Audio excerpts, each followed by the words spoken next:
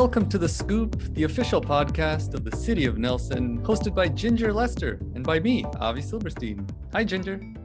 Hello. I'll start off with a quick introduction. I'm a librarian here at the Nelson Public Library, and I'm recording this podcast right here in the library's new recording studio.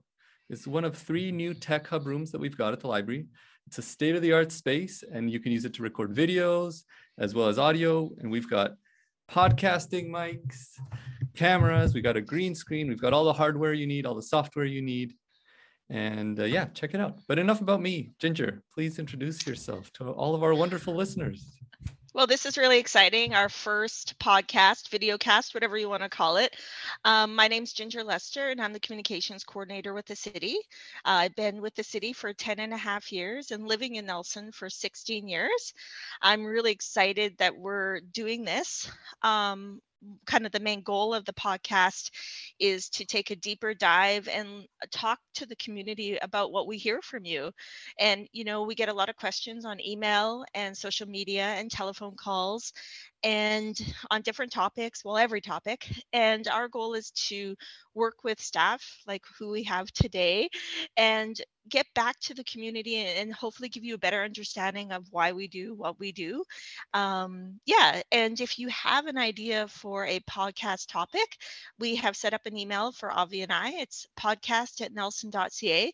We'd love to hear what you're interested in, and yeah, send us a quick email. So I'm going to introduce our first guest. So welcome, Colin. This is Colin Innes. He's the Director of Public Works and Utilities for the City of Nelson. He oversees all of the public works operations, which has approximately 70 full-time staff. So Colin, first, can you give us a little kind of like what does Public Works do for the City of Nelson?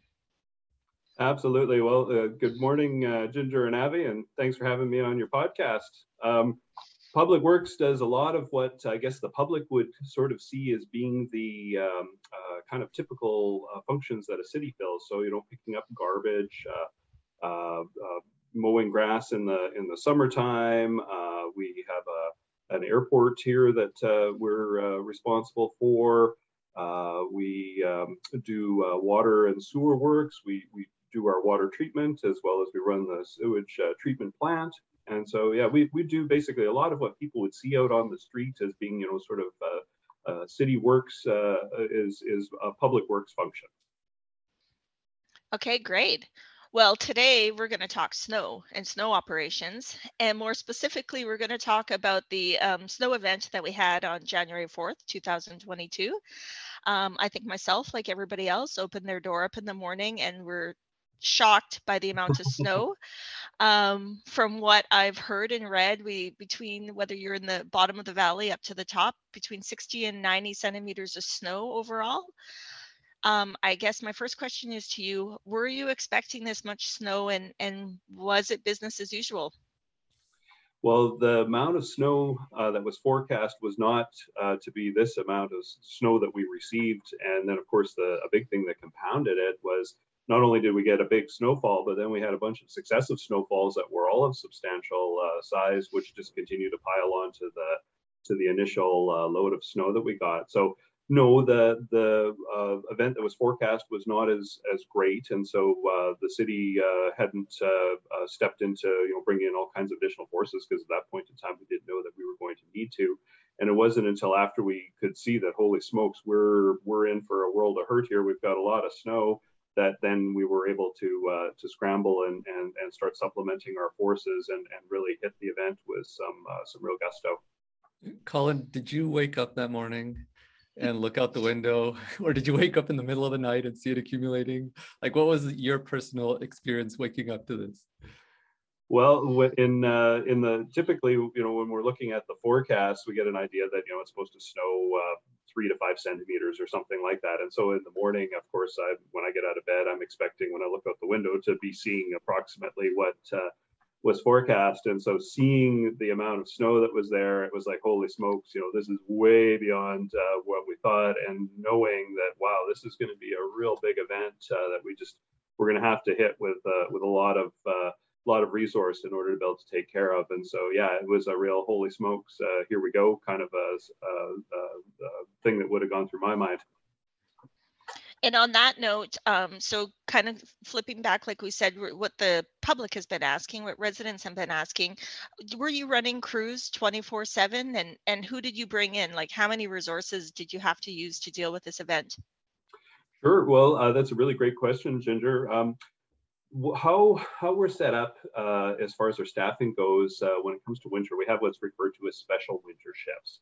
And what special winter shifts are is it means that we've got staff on from 4 in the morning until 11 o'clock at night. So there's only a very small window where we wouldn't have forces that are out, and that's how we set up for the winter time. And for the majority of winter events, that's a totally appropriate way to handle it. But what happened in this event, of course, is that not only did we need to have our staff working that a great set of hours there, but we also needed some folks to work later in the evening. So we had actually had staff working till 3 in the morning, and then more staff coming in at 4 in the morning. So it was about an hour where you didn't have a city staff that was on shift. And then in addition to that, because of the great volume of snow that we received, we had to bring in a bunch of contractors to help out. So we had to supplement our forces with a whole lot of other folks in order to be able to tackle an event like this, just because of how big and massive the snow event was. What do you think the biggest obstacle was for you, other than the sheer amount of snow? Were there, I mean, I heard cars were buried. Were there other obstacles that you guys had to deal with? Well, the biggest thing, and of course, when you've got an awful lot of snow like this, is to be able to see things, right? And so, we've got really good operators that, routinely are doing work out there on through the winter. But once you start getting this amount of snow, it gets a lot harder. You don't have a whole lot of reference points to be guiding yourself with, because things are covered up. Cars become an issue, especially if cars haven't moved for a while, because when you get that amount of snow, being able to discern between what's a pile of snow and what's a car with a pile of snow on it becomes very difficult. And I know that there was a couple of times during the event where I was out and taking a look at where we needed to get some piles of snow lifted and moved. And there was a couple of times where I looked at something, okay, I got to get that moved, and then I'd look real close and, well, geez, it looks like there's a mirror there, and then find out, oh yeah, no, this is a car. So for folks that have been operating, especially, you're at the tail end of a 12-hour shift that because you're working overtime, it's dark out, you're tired, it gets really difficult to not, make a mistake like that. And of course, in making that mistake, we've got big, powerful equipment. It doesn't take very much to damage something significantly. And so the fact that we were able to get through this without causing a whole bunch of damage to parked vehicles and other objects out there, I think we did really well, and really that's a testament to the folks that were actually out there doing the removals. Absolutely. So Colin, I mean, from what I've heard from people are tremendously grateful at all the hard work that your staff put in. And I know I woke up, I guess that day was a holiday, right? It was a stat holiday. But the next day I took the bus into town. I live on the North Shore. And just on the walk from the bus, where I got off the bus to the library, I saw so many public works staff shoveling, plowing. Like it was obvious that it was a serious boots on the ground, all out effort. But as Ginger mentioned, there is, the ups and downs of social media, is that you're always going to have people on social media that are expressing their dissatisfaction with things.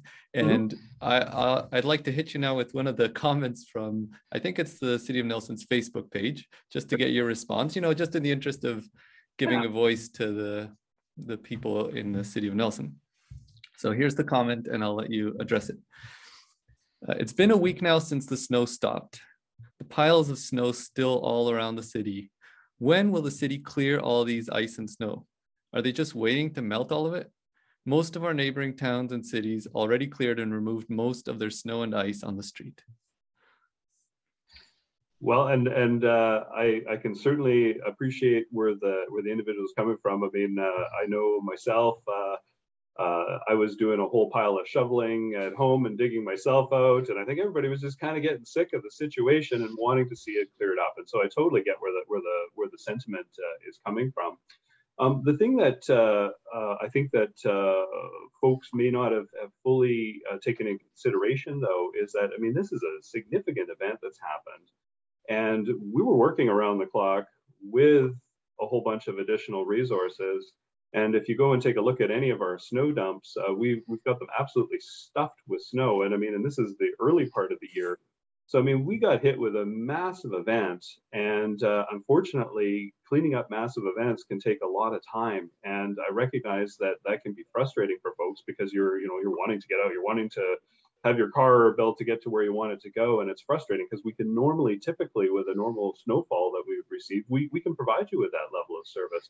But it was just such a massive event that happened that unfortunately it makes it, and so the time it takes to respond to get all these piles moved and to do that, it's just a time consuming process. And to be honest with you, I think that the contractors that we hired worked very well and worked very efficiently, and our crews worked really well and really efficiently. And so I think that we've actually moved the snow as fast as we possibly could. And that's with us expanding our resources in order to do that. So again, I think it really speaks to just the magnitude of event. And although I appreciate where folks are coming from, and I mean, I know when I was shoveling my own place, I sure wish that it was all done and I didn't have to do any more of it. But unfortunately, it was just what the kind of the card we got dealt, and unfortunately, we just had to deal with it. Okay, so that kind of leads me to, let's talk a little bit about budget and where is the city at as far as spending money on snow removal? And it's kind of a twofold question because why don't we have more resources? That's what we're hearing from the community. Why don't we have more plows and people working? Can you talk to that, Colin? Sure, absolutely. I mean, I can totally get where folks are coming from with the idea that, oh, okay, well, in order to do this faster, if we had 10 more people and 10 more loaders, then we get this done faster. And sure, that may be true. However, here's what the rub is that we don't typically need all that equipment.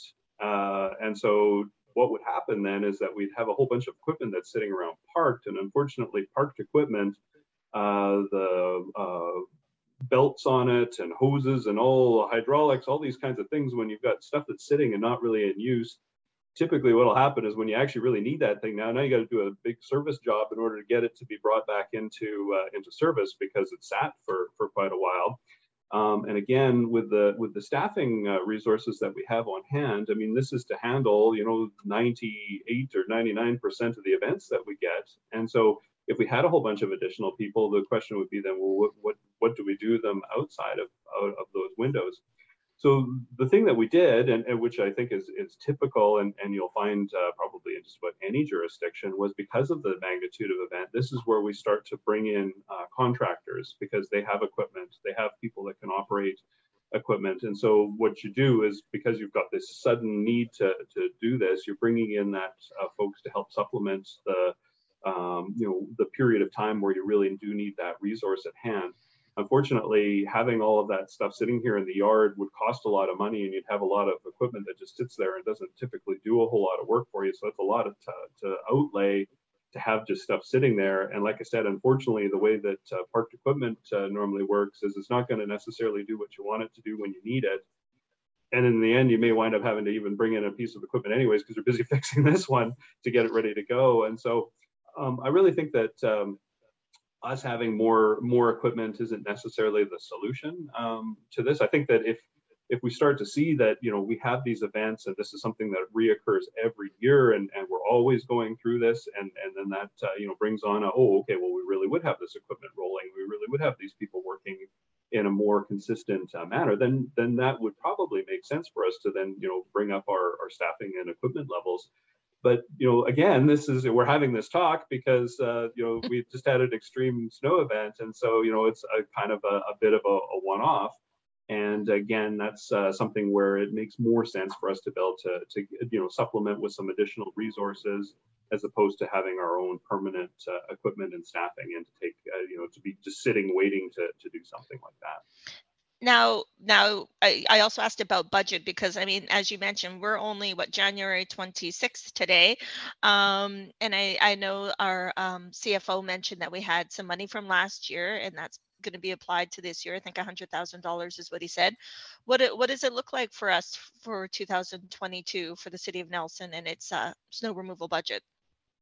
Well, I mean, any given year, the snow budget's kind of hovered around, about $800,000 a year for snow removal. And of course, in some years, you'll be above that, and in other years, you're below that. So the fortunate thing was in the preceding year, we didn't have as much budget that we needed to use, and so there was a portion of budget that was able to roll forward to help with an event like this. No, it's always really hard to, because do you do a snow budget based on the fact that, okay, we're going to have this extreme event that's going to happen, and so we're just going to build this money in here as a contingency for that? Or again, do you look at, hey, here's what's happened on a rolling 5-year average, and this looks to be about kind of what we would need to deal with it, knowing that, some years we're going to be a little under, and some years you're going to have some greater pressure. I mean, again, we could go out and get $1 million snow budget. And so that way, okay, well, you probably are going to be under that in a given year. But again, then you're going to be putting a bunch of budget aside for something that you're not actually really having to action there. And so I think that where we've got the budget set again seems to be about a good level that seems to address the majority of events that we deal with. And we're fortunate in this case that we had a lighter year that helps take some of reduces the impact of the bill from having an event like this, because an event like we just went through can take up just in that one event can eat up a quarter to a third of an entire snow budget in just one event. And I mean, I guess we're kind of to the tail end of January now, but there's an awful lot of snow that can still come. We've got a lot of months of snow that are still ahead of us.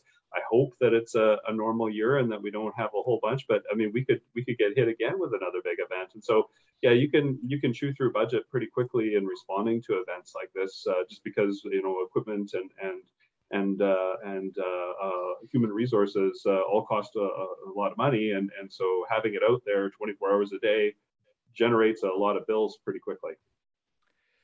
Colin, getting into the community response, I know the city asked Nelson citizens to dig out fire hydrants. And I think people really stepped up, and that was greatly appreciated. Are there other things that people could have done either right before or right after that would have been helpful to your department? 100%. And actually, some folks really did help out in clearing off cars that were out on the street. I mean, the best thing for us in plowing, we're able to do, if there is no vehicle there, we're able to really move snow, and that's our most effective way of being able to get it done. But again, kind of like I did said off the top of the podcast there, with cars being buried in snow and it being hard to see them, that people clearing their cars off so we could actually see where they were makes it a lot easier for us to be able to do what we need to do, because now we know that, okay, well, that is a car, and now I'm going to govern what I'm doing accordingly. So folks that did that was a huge help, and I really do appreciate the folks that made sure that they did that. That really helped us a lot. Like you said, folks that shoveled out hydrants, I think that's a big, huge thing to do as well. I mean, that's something where there was a fire that we had that occurred here this winter, and fortunately that was a hydrant that had been shoveled out, and so crews were able to respond and be as effective as they possibly could be there. And if they had to go searching for a hydrant in the snow, and even if they're only losing a couple of minutes in it, I mean, that can really have a big change on the outcome of how effective that the fire department's able to be in a response. So folks shoveling out hydrants is definitely a huge benefit, and I mean, we certainly really appreciate that as a city, the folks that have gone and done that. Can I segue then? That kind of goes into the alleys, because I think that you and I have talked before about having people ensure that they don't have items too close to the alley near their properties. And then I want to talk a little bit about garbage, because even though we're talking snow today, I think they're both connected, because so I'd just like you maybe address alleys, the challenges you had with them, what the public can do, and then how we dealt with garbage during the few weeks that we had all this snow. Sure. Well, a big thing with alleys for us, again, is in order to do the work in alleys, all of the objects that are there that we can, wind up colliding with a piece of equipment or something really changes, again, how quickly we're able to respond and how effectively we're able to get our jobs done. Now, a lot of folks, and I get it, we all have lots of things, and we don't always have a lot of space in order to be able to keep our things. And so, unfortunately, a lot of folks wind up storing stuff kind of right on the alley at the backs of their property. And I mean, I get that, you know, I've got limited yard space too. I get that sometimes I struggle to try to figure out where the heck am I going to put this that makes sense. The biggest thing for us is if folks are able to keep that stuff away, you know, off of the lane, it really it changes how effective we're able to be in the lanes and moving snow. Because again, if we're not having to worry about things that have become buried in the snow, because I mean, even things like utility trailers. Well, I mean, if you get a big hit of snow like we've just had, you could have something that's sitting there and there'll be absolutely nothing for the person who's operating that machine that'll cue them into that there's actually an object that's under all of this snow. And so again, you know, if we can't really see things, it's really hard for us to do our work effectively, and having objects out of the way makes it so we're able to get things done a whole lot quicker. Now, as far as garbage went, during the event, trying to get a garbage truck down the lanes would have been, I just don't think that it would have been possible, which is why we pivoted and said that we weren't going to be able to do that. What we did is we had some bins down here at the operations building on Lakeside Drive, and we had folks bring their garbage to us. And so again, I mean, the level of service that we want to provide to people is us actually coming and collecting it from you, because that's what we do, and that's what we want to be able to, the service that we want to be able to provide. But in this event, I think that if we had even attempted to do that, we would have failed. We just wouldn't have been able to get the truck through lanes. And to be honest with you, even in doing our pickup that we did here last week, and this is us having a whole pile of time to respond, we still had to send a loader around with a garbage truck and pull it out of a number of locations just because it was still getting stuck. Oh, wow. So you know, that should kind of give you a sense as to what we were up against. And so I don't think that we would have been successful in trying to collect garbage. I think that what we did in providing people a place to be able to get rid of garbage, because I can understand that too. You know, you got your garbage can putrefy and stink, and you don't have a whole bunch of places to store it, and you just need to get rid of it. And so I think that in providing a place for folks to be able to take it, I think that was really important. And so I think that was a good thing that we did. Can I just interject, Colin? Did they did a lot of people use the garbage, and how did staff do? How did staff do dealing with the public coming down and dropping off their garbage, and how do they feel through this whole event? We had a lot of folks come down. The bins were there was a couple of times, because of course for the disposal company that comes and picks up bins, now these aren't bins that are part of their normal routine.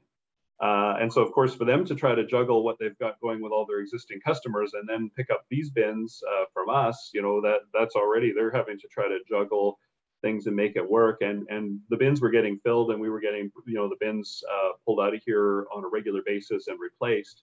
And so a lot of folks came and used the bins. I had been over, you know, just to see where how much materials in the bin, and are we, you know, having to get set up the pickup. And so so I was over there, and so I actually wound up interfacing with a whole pile of different folks who were bringing us their garbage. And to be honest with you, everybody I spoke to was really thankful that there was at least a place to take it. And they seem to really appreciate that. And like I say, I mean, I'm sure they would have rather us have come and picked it up from their home, but it's just we weren't able to do that. And so, but I think people really did appreciate having a place to be able to take it, and it was definitely well used. Now, Colin, we should probably wrap this up soon. I do have a little question here for you. Pick your poison: Snowmageddon or Heat Dome. Well, that's a tough one. It is a tough one, isn't it? I think, though, to be honest with you, Avi, if I had to pick one, I think I'd actually pick a Snowmageddon. A heat dome's just kind of inescapable, and unfortunately, there's not a lot that I have in my that I can do about it. And so it's one of those things where you almost feel that, you know, this thing's happening, and you want to do something about it, and you can't. Whereas with a Snowmageddon event, well, I mean, again, it's a big event. It takes time and a whole lot of effort to get it cleaned up. At least we could do something about it. And so, yeah, I'd pick a Snowmageddon any day over a heat dome. Same here. I'd like to add a few things just as the communications person for the city. A couple things we didn't talk about, but I think it's really important that everybody has a 72-hour kit. So for emergency management team, I'm sure they're happy if we mention that. And there's a lot of great information on our website, so you can go check that out. We also have an Angel program where people can sign up to get assistance with snow on public lands. So this is not the snow that's on your roof or leading up to your house, like your private property. We're always looking for volunteers for this, for raking leaves and shoveling snow. And again, you can find that on the city website. So nelson.ca /angel program. And the other one is, the garbage, that became kind of a big deal, and we went 5 weeks, I think, without garbage pickup. We have a Notify Me subscription, and you can go to our website, sign up for the Notify Me, and you can actually find out if there's going to be any changes. Every Saturday before Garbage Week, a notification will go out. But if there's a change in pickup for whatever reason, that will be modified and sent out, whether by email or text. But what I want to end on is that, we're doing this podcast because we want to deal with maybe some miscommunication or misconceptions, I should say, not miscommunication, that can sometimes be out there in the public. But we did receive a lot of calls. But I want to end with that. We also received, as Avi mentioned earlier, a ton of amazing comments and support from the public. And I just don't want that to be lost. And yeah, I just want to put it out there, and so that our teams know at City Hall and at Public Works and wherever they are that there's a lot of support there in the community when these type of things happen. Yeah, actually, I'm really glad that you brought that up, Ginger, because there was of course, we had a lot of requests for service. I won't lie. We had a lot of requests for service. However, we also had a number of people that reached out and really did thank us for what we were doing, and they could understand that, geez, you guys have there's a heck of an event here that you're having to deal with, and we really do appreciate the thank yous and the encouragement from folks. As soon as any of that came in, we were providing it to the staff because, of course, they've been working long hours and they're tired and they're working really hard, and to them it gives them a real lift when they feel that there's somebody in their court that's kind of cheering for them to get the job done, and so we really do appreciate that, and thank everybody very much for doing that, and thank you also for everyone else for their patience in clearing this all up. It takes time, like I say, and we really do appreciate the understanding there. Absolutely. And thank you, Colin, for taking the time to join us on our first podcast. Our first one. And thank you to anyone who has stayed right to the end. We really appreciate you guys listening. Yes, thank you to our listeners. You can email us at podcast@nelson.ca, and stay tuned for our next episode. See you next time.